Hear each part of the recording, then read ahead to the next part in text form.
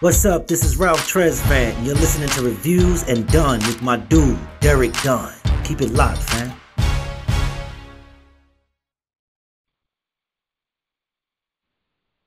What's going on, world? It's Derek Dunn, back again with another interview for Reviews and Done.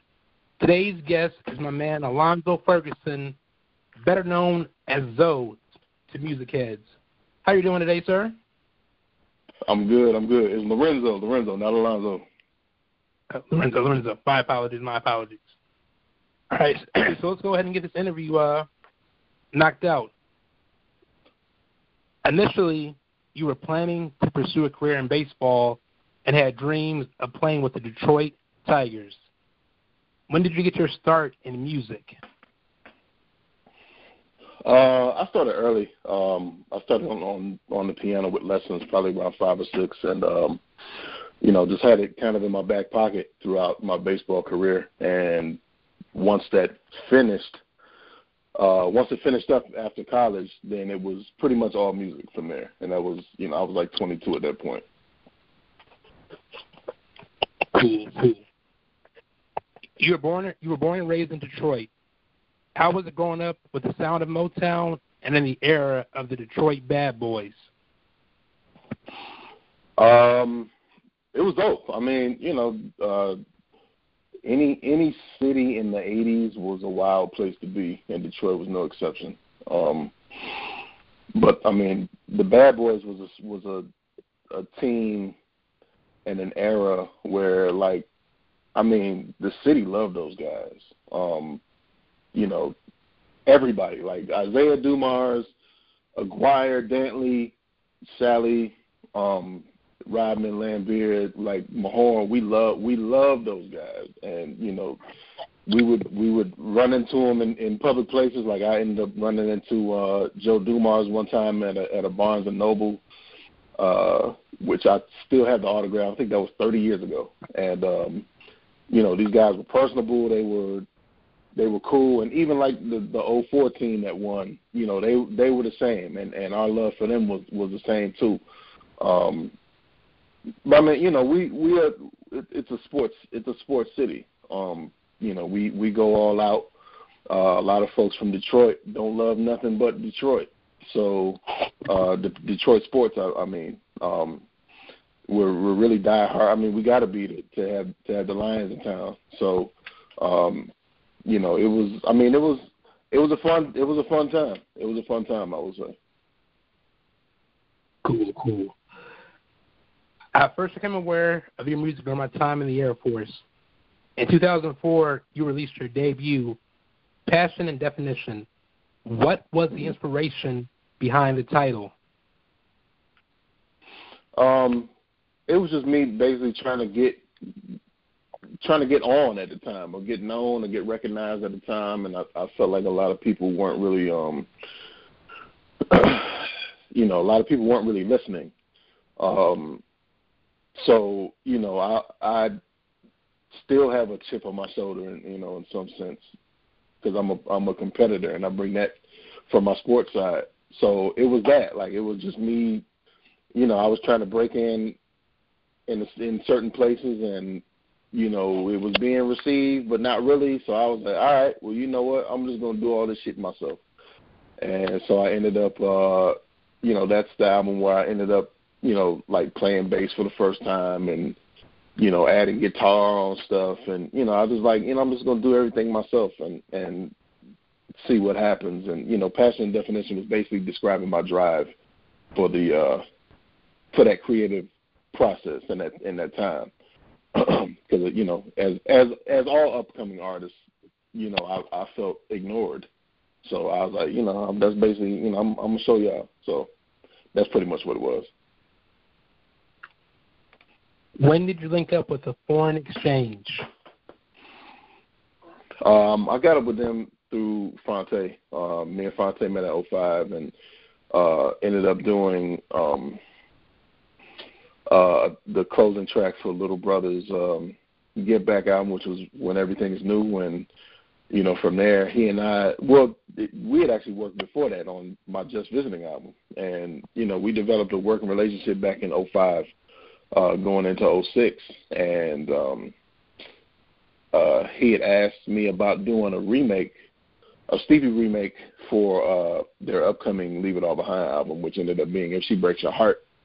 And I ended up doing that and basically doing the first half of it. Nicolay did the second half, so we produced it together before we even met. But we after that joint, like, Phonte was basically like, when we go on the road, I don't know how we're going to set it up. I don't know how we're going to do it, but I want you involved and, some kind of way. I'm going to figure it out. I don't know what it is. And he still says that to this day. Like, if he has a live band and, he hits me up like, yo, I need you here to MD this shit. So it was the same back then, and I was teaching at the time, so I ended up meeting Nicolay basically at my classroom in DC, which I taught music. So I had a full space. My classroom doubled as a rehearsal space. So we had our first, foreign exchange rehearsals in that room before heading up 95 to go play our first show in New York City at Highline Ballroom in 2008. So that's basically how I got in with them, just through Phonte. Yeah, I think the first time I saw you live was 2010 when you were doing they were doing the tour for Leave It All Behind album. It was in a Falls Church at the theater. Yeah, you guys killed it. Oh, that was yeah, that was I'm really good with dates. That was like April of 2011 at State Theater. I remember that. Yeah, you guys killed that show. Cause I actually had been dying to see you guys live, but there was never a time when you were doing a show that was sitting, and I'm up in age now, so I really try to avoid standing, just because I'm getting older and I prefer to sit. But yeah, when I say you guys rocked that show, you guys killed that show. And I still remember at the end of the show, on the keys, you brought in the Ghetto Boys, Mom playing Tricks on Me on the keys, and like the crowd just went crazy. So yeah, if you guys haven't seen it live, I highly urge you to go check this brother out live. You will not be disappointed. All right, so speaking on cover albums, in 2006, you released what will become the first of a trilogy of cover albums, the Just Visiting series. Can you take us back to the process of creating that album and why you chose to cover not just R&B songs, but rock songs and jazz songs and mixed it up a little bit? Just because when you're doing cover songs, you want to, especially now, like, and later on, not even so much then, but I wanted to cover some songs that folks hadn't really touched. That I knew of anyway. I didn't really know too many Love No Limit covers or Caught Up in the Rapture covers or Stepping Out or anything like that by Joe Jackson. And these are all favorite songs of mine, and I was like, man, let me just do it and kind of put my twist on it. It kind of goes to live performances where, again, if you're not really known like that, and still even now, I mean, we're not superstars out here, so we'll sneak in a cover or two, just to kind of get people into what you're doing on stage, or it's I don't know what our people love cover shit, man, and it's the gift and the curse. It's the gift where it's like, you're able to show what you can do with the classic, but it's also like, okay, shit, now I want to play my stuff. Can we be just as receptive? So, my thing back then, I mean, I was still in my bedroom and making music and trying to put my spin on my favorites. So that was the main objective with Just Visiting. Plus, I wanted to do it. That was the first album I had on strictly vinyl. I ended up, putting up the money to have it pressed, and pressed it over at Archer Record Pressing over on in Hamtramck, Michigan, and I ended up releasing that like right after I moved to Silver Spring. So that was what I moved out here. I moved out here the day Dilla died, and then released Just Visiting. I think the month after. All right, so I'm gonna go off track really quick since you spoke on vinyl. From a production standpoint, as a someone that has such a strong ear for music, do you prefer vinyl to CD? And is it more cost effective to do CD, or is it vinyl's a bit more pricey to put your? I have my preferences, man. I mean, I've never been a huge vinyl head. Even growing up with vinyl and all that stuff, like I preferred. Well, I guess let me see. When I was a kid, vinyl, that's when I preferred vinyl, but it was like vinyl or cassette tape, and I really didn't like cassette tapes like that. When CDs came out, like I preferred CDs. The quality was dope. Like you could just kind of skip through real quick, and if you left it out, like it didn't warp and all that kind of stuff. So I was like, I thought CDs was cool. Like that's what I kind of connected with.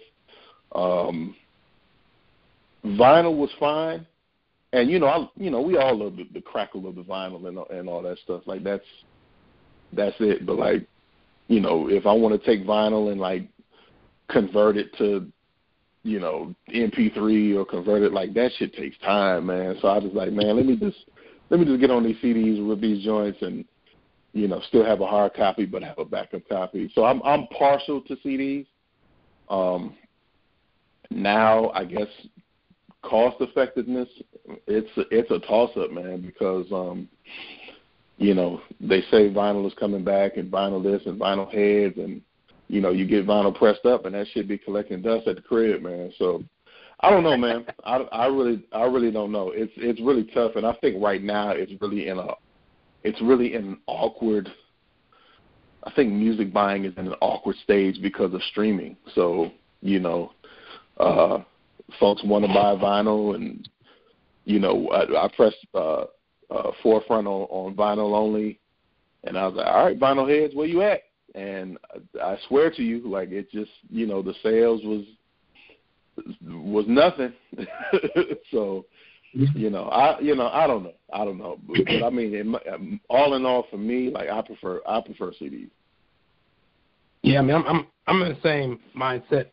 I mean, I get it with vinyl and everything, but it's just like you were just saying. I know so many artists that said the same statement that you said. Like, people say they're going to support vinyl and they'll buy vinyl, but when you make the vinyl, no one ends up buying it. And I mean, I'm all for streaming, but if I can get a CD, actually, support the artist physically and have that in my collection to look at, then that's what I'm gonna do.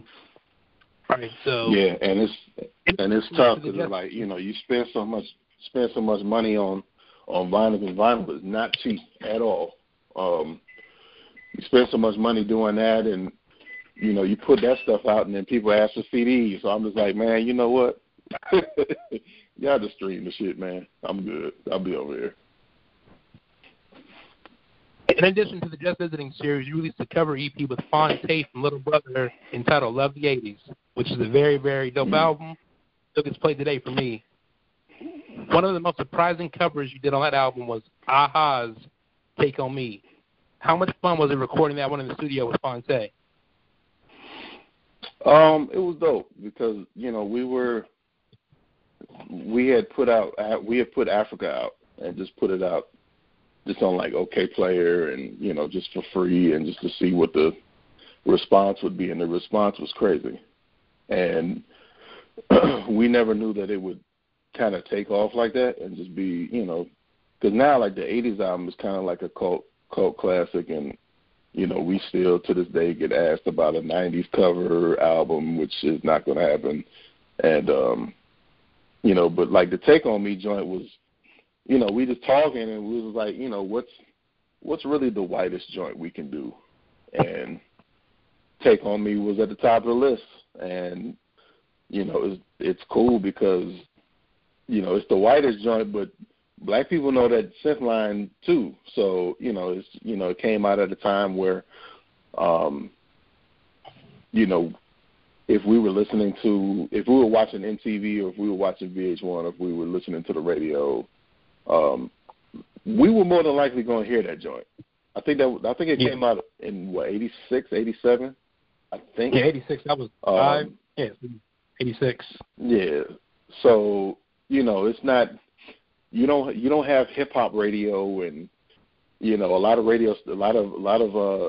black radio stations weren't even really digging hip hop like that still.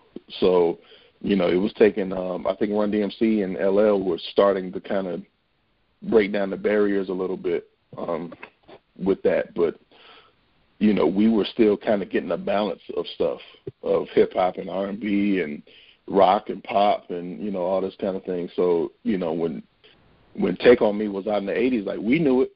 We all knew that synth line, that opening synth line, and so it was fun. It was fun, man. I mean, especially to take those joints and then add, add our own stuff at the end, for like the last minute and a half, just to have some more fun with it. It was cool, man. 2010 sees the release of your Sunstorm album. That album featured some impressive features such as Eric Roberson, Jesse Boykins III, and Cy Smith. Were there any artists that you couldn't secure for that album who were on your dream list?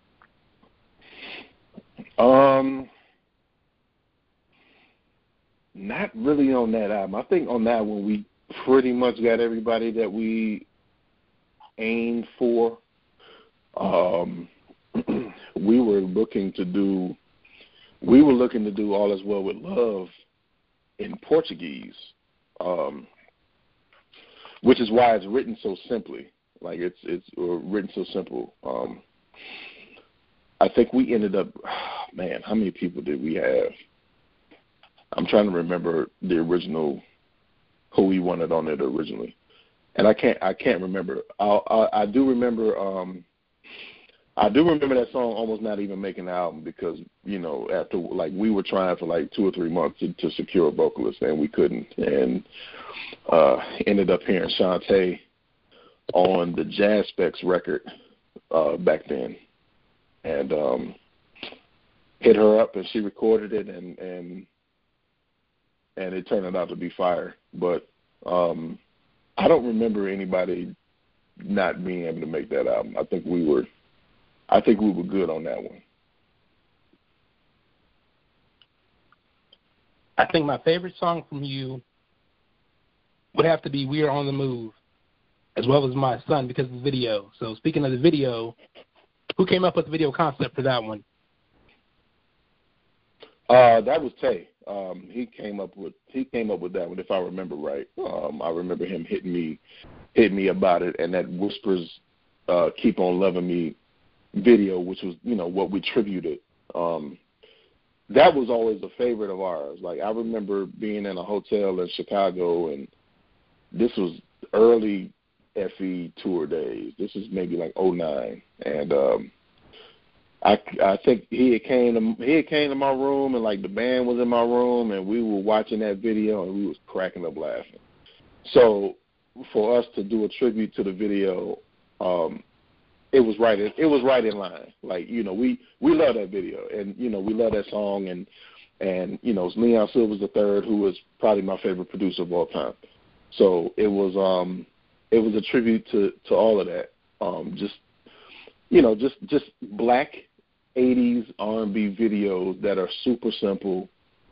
It's you and your boys dancing through the city. So that was Fonte's suggestion, if I remember right.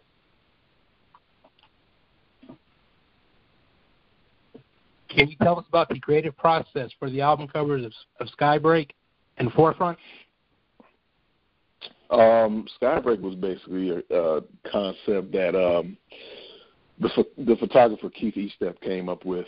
We were shooting at the now closed Bohemian Cabarets, which was a jazz club in D.C. on U Street and 11th, and I think it was open for 90 plus years, and like just oddly enough, we did that shoot in maybe February of 16, I think, and it was closed or said to be closed maybe like 2 or 3 weeks later. It was really eerie. But the reason why we chose to shoot there is because they had a piano, and we had a concept of me sitting at a piano and, you know, kind of doing kind of an old jazz record type of cover. And, you know, we took some of those. We had those, and I think that ended up being the back cover of the album. But he had an idea while we were shooting. He was like, man, why don't you know, walk up the steps? And so I was like, all right, cool. And, you know, these were the last shots we took.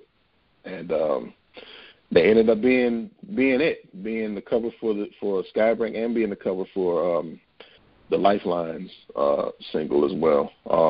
But I mean, it represents basically my father just passed like 2 months prior to that, so it basically represents him,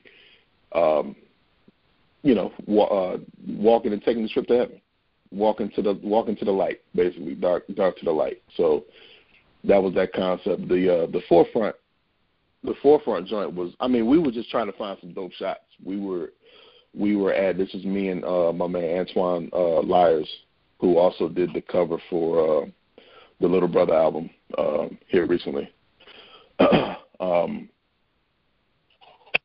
So we were just shooting at we was at New York Avenue and North Capitol, Northeast, and just trying to find some spots. We you know, that's a heavy, that intersection is always populated with traffic, and it was a bitch to try to park, but you know, ended up getting down there and getting some shots in, and you know, it's like, it was like July, I think it was like June or July, so it was hot as hell. Like I'm on the cover of my own album, I'm sweating and, you know, all this stuff, but it ended up turning out all right. We ended up getting some back cover shots and some insert shots at this cafe kind of around the corner.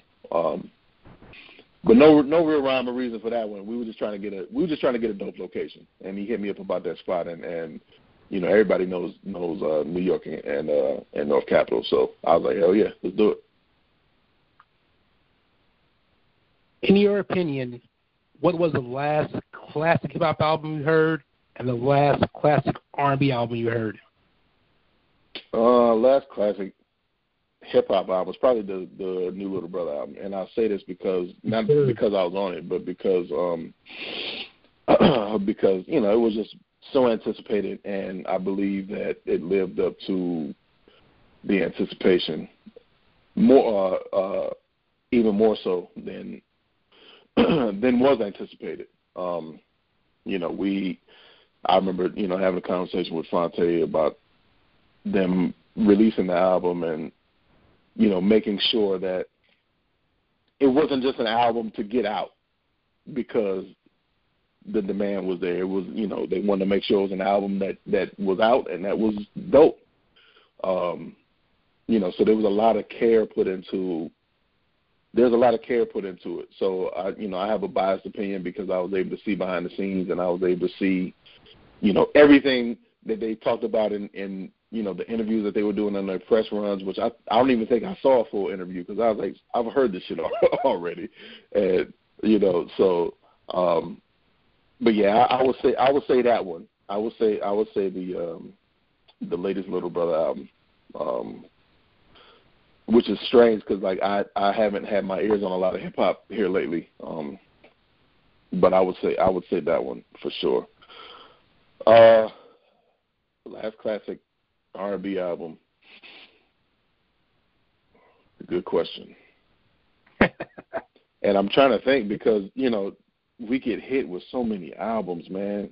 It's so much music, and I'm trying to just wrap my mind around one without saying my own, because I would say my own in a heartbeat. Tough. Shit. I probably should have came up with one when you sent me the question.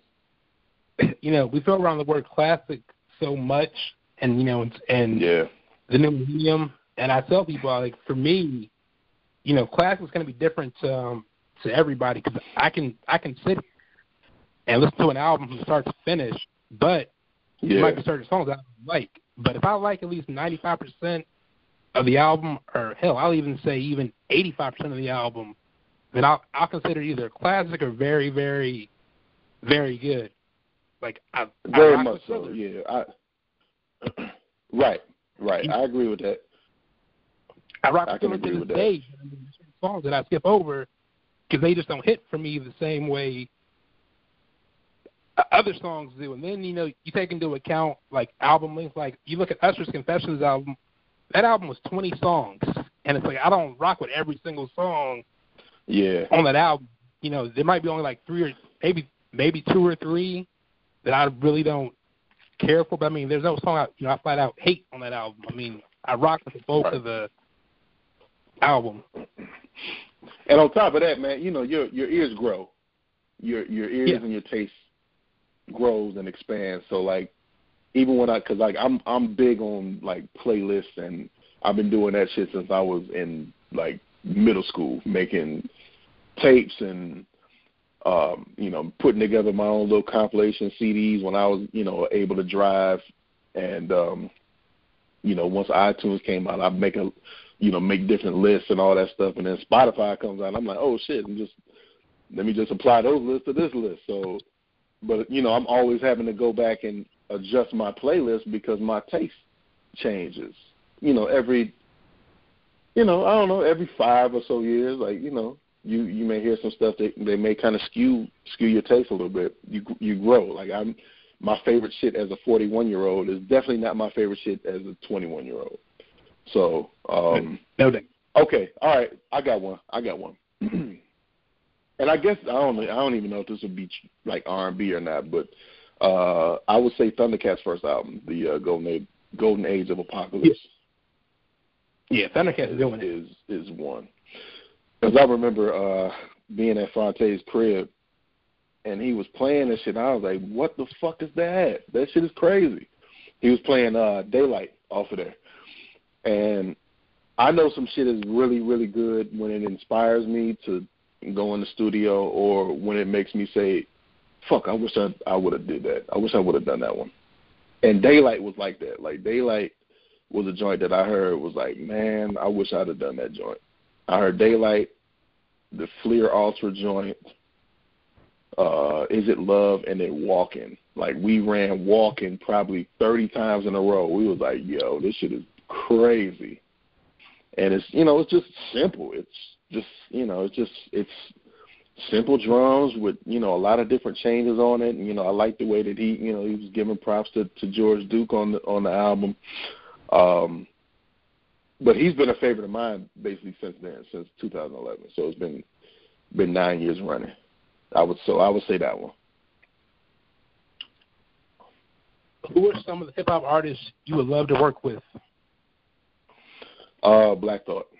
Black Thought is that guy. And we actually met at the Roots Picnic, and I think it was 2010. And it was another one of them situations where, I go up to him and I'm ready to give a whole bunch of props and blah, blah, blah. And he's like, yo, man, I'd love to rock over one of your joints. And I was like, what the fuck? And I'm like, let's do it. Like, we exchanged information. It never happened. Matter of fact, fun fact, and I may post this today. I may post this today in the group. Fun fact, Black Thought was supposed to sing on Just Visiting 3. He was supposed to do the Barry White joint. He was supposed to do Playing Your Game. But it just never panned out. I think at that time they had maybe just started the Tonight Show gig, and time was kind of tight for us, and time wasn't there for Tariq, so it just didn't happen. But yeah, he would definitely be the guy that I would want to work with, hip hop wise. And I'm happy that he's finally starting to get his props from everyone else, kind of mainstream wise. Right. because the brother is just so overly talented. And, you know, I would always tell folks that would call the Roots, like, boring. I'm like, it's not that the Roots are boring. The Roots are like mint condition. They are a band. So to fully appreciate them, you got to see them live. And it's like, you know, when the Tonight Show came along, you know, they started to get some more props. But it's like, it's nothing like actually going to a concert and seeing the Roots do that shit live. Right. They would totally impress you and make you a believer. And, I mean, I don't care if you're into rock, if you're into country, whatever. The Roots got something for you. Like, that's how. Oh, 100%. And they inspired so many folks on the hip-hop side particularly to travel with bands, to play with bands, and to respect the band on stage and what they can do and their ability. So, I mean, they are absolute pioneers in that sense. Because, I mean, you know, hip-hop started with, like, live players and stuff like that and then got away from it, you know, in the early 80s. And, you know, Dre started bringing back live players in the studio and stuff like that. But, you know, for the most part, it was like, shit, we 2 turntables and a DJ out here. So, you know, what the Roots have done and what they have come from, like, it's really incredible. It's been incredible to watch. With the coronavirus going on, have you found yourself revisiting any films from your childhood? Man, I've found myself revisiting all the films. I've watched half of Netflix, probably a fourth of Prime. What did I watch? What did I watch not too long ago? I watched, like, Death by Temptation a couple weeks ago, Vampire in Brooklyn. I watched King of New York last week, just because it's there and it's available, and, you know, I'm not sleeping well. So, you know, the pandemic has been kind of 2 months of just restless sleep, you know, 3 to 4 hours a night, just because, you know, we had a schedule and the schedule is no more. We had plans and God laughed at them. And, you know, now we just kind of got to make it work. And, you know, a lot of companies are saying, you know, we're with you and all that. And I'm like, you with us until that bill comes, and we got to pay that bitch. So, you know, the line of being happy right now has just been, you know, it's been kind of binging out on Netflix, or just kind of binging out on music and, you know, all the shit that we now have time for, because we at the crib. So, you know, we got time for it. Yeah, you brought up King of New York. I might need to pull that one out myself. I used to always joke around with folks that's one of the few movies that Wesley Snipes was kind of a not really a punk, but he was just because he went from that movie then to Nino, so that was a crazy jump. Yeah, even his whole thing whenever they talk was like, I'm from the South. Like, come on, Wesley, what you doing, man? You gotta toughen up a bit. Yeah. All right, so the year is 72, and you have a chance to work with Curtis Mayfield on the Superfly soundtrack tour, or with Isaac Hayes in support of the Shaft soundtrack. Who would you pick and why? Between Superfly tour or working on Shaft the album? Yeah. I would rather work on the album, because then the reason being is because, you know, back then, I mean, there wasn't a lot of there may have been some audio of touring, but as far as like 2020, you touring with somebody, it's kind of lost in the sauce. Like, I think if I was to work on the album, you know, you're still solidified in those liner notes, and, you know, as having, you know, played a part. So I would say longevity-wise, I would rather work on the Shaft joint. And, yeah, because, I mean, you know, either one, I mean, it's a toss-up as far as, like, who to work with, period. Because, I mean, I would have loved to have seen either one of their creative processes. But, between a tour and an album, I would have rather worked on the album.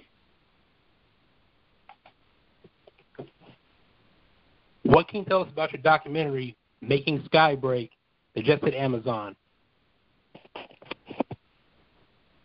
What can I tell you about it as far as it being on Amazon? Or just in general, like the process behind it and how it was making it? Shit, it was a lot of work, man. It was a lot of work. I mean, the interviews and all that stuff and the behind the scenes process, like that was the fun part. It was after it was shot, and you know, my guys from Digifay, Donnie Seals, Eric Seals, Raphael Nash, Avery, Gene Avery, like those guys just putting in the work, and especially with them going in the edit and, you know, sending drafts back, and you know, that's when the work comes through. You know, doing films like that and shit, that's how it always is, though. Even with albums, like, you know, making the album is kind of the fun part, but then once it's released, then it's a whole nother set of work. Whereas with film, you know, you shoot it, then the whole new set of work comes in the editing process, which is that's a long time. And you know, I give nothing but props to Digifay for doing the heavy lifting on that. You know, all I really had to do was kind of look it over and, you know, give my suggestions and all that kind of stuff. But they were putting in work on that joint. And I mean, we released it 3 years ago in support of the Skybreak album, and it's just not coming out on Prime, just because, you know, none of us have done this before, where we've released a film. So it's just a learning curve. You know, I will know with the next documentary or the next film that we put out, you know, exactly what to do and release your shit in a timely manner. But you know, just the fact that it's on Prime now, and because it had previously been on Vimeo for purchase, and also Quali TV for streaming, which is a black-owned streaming platform.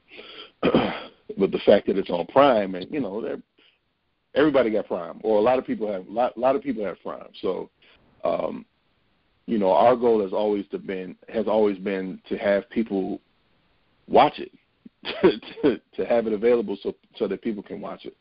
And so far, the feedback has been incredible. And I didn't realize how many people hadn't seen it. So that's been kind of cool too.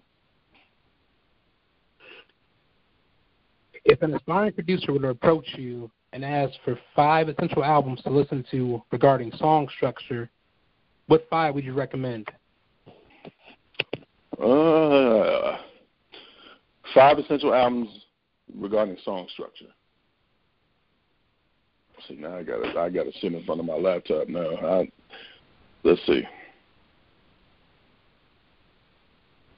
Shit, 3 of them would probably be Stevie albums.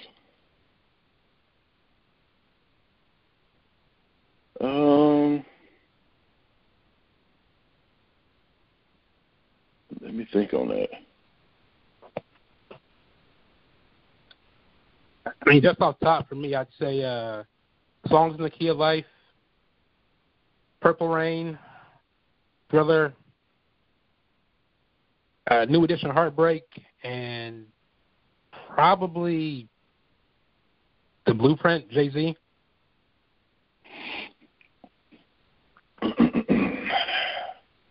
Let me think what it would be for me. It would be 1999.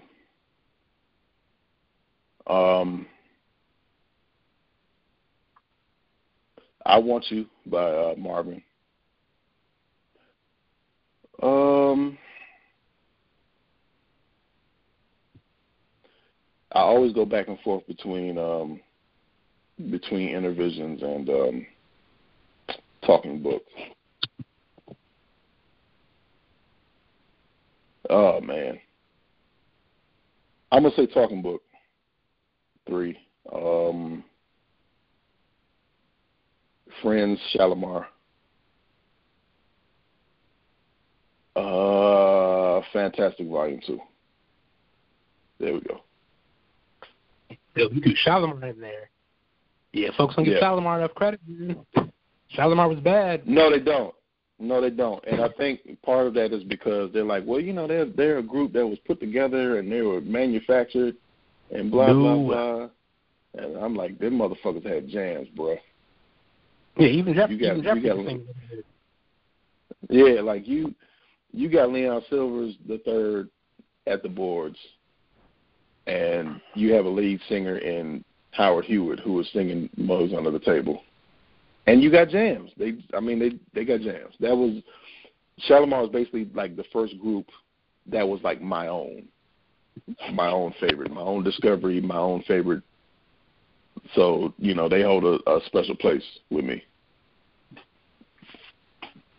I had no idea, they were so well respected until, again, I was in the Air Force and I did my time overseas. So, I did my entire tour in the UK and also DJ'd over there. So one night during a happy hour set, I was just playing Shalimar and I threw on the Pop Along Kid just to play a song. So I was just having fun. And them Brits knew that song, man, and danced like it was nobody's business. Like I was shocked. Wow. And Pop Along Kid is a album cut. So yeah.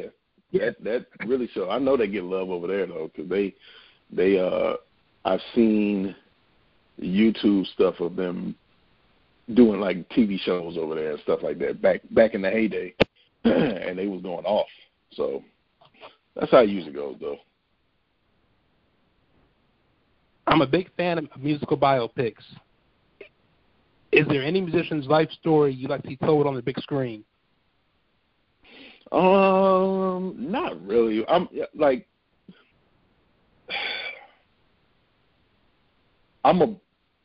a fan of biopics to an extent, but I always find myself like watching a biopic and then going on Google and trying to find an article of what part was true and what part was for the screen. Yeah. I'm a bigger fan of documentaries.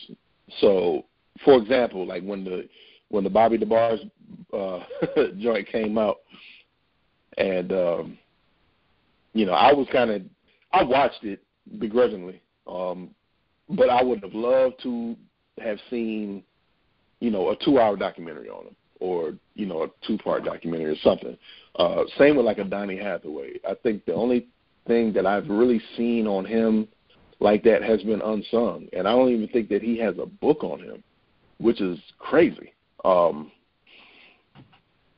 I guess those two I would love to see documentaries done on. As far as biopics, shoot, man. I wouldn't be mad at a Luther biopic, to be honest with you. Yeah, he has a story. Yeah, I wouldn't be mad at that.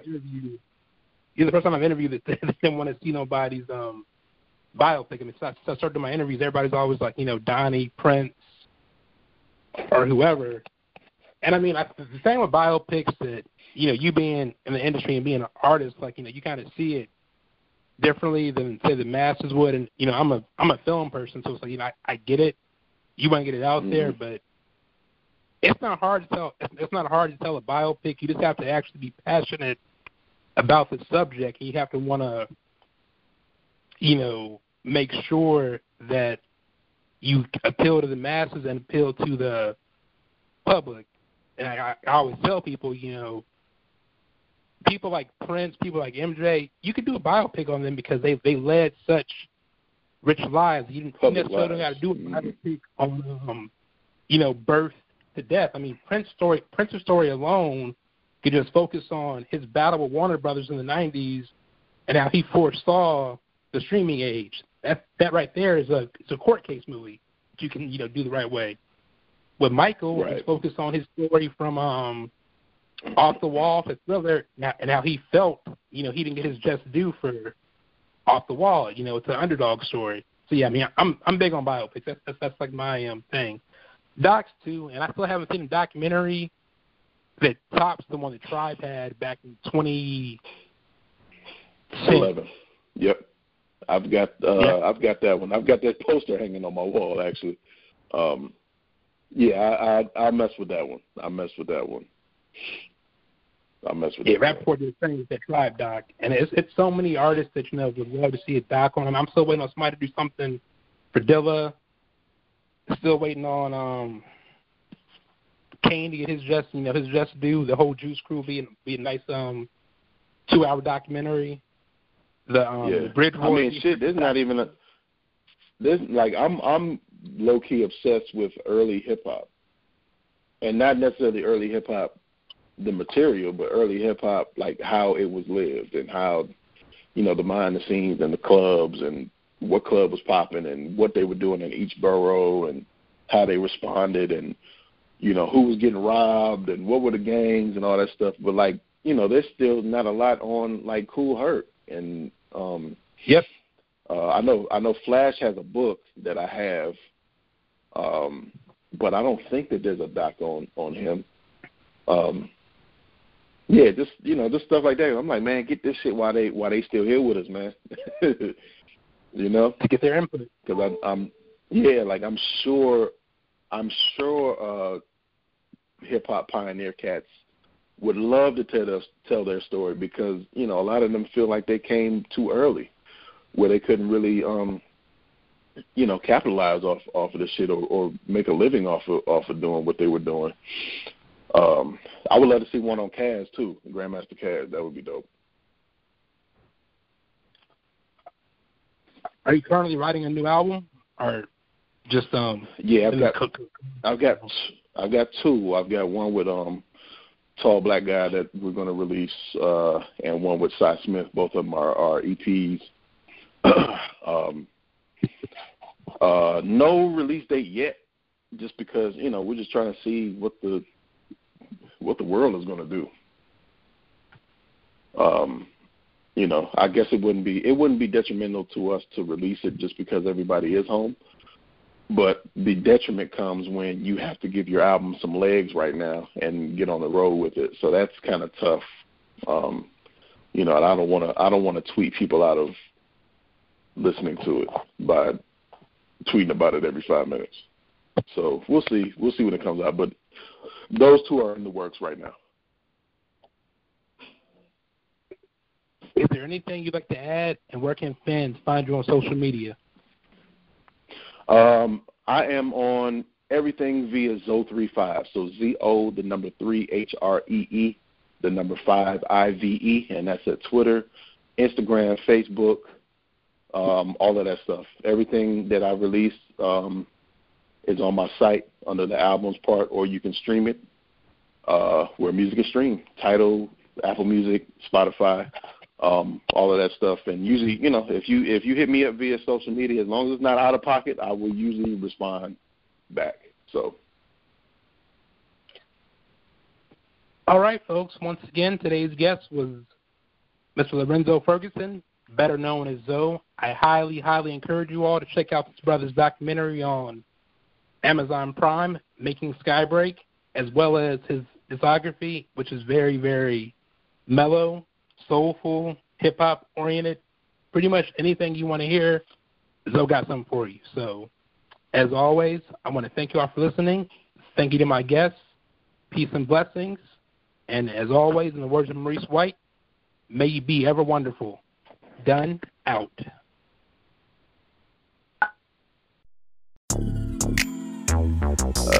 This is Barack Obama.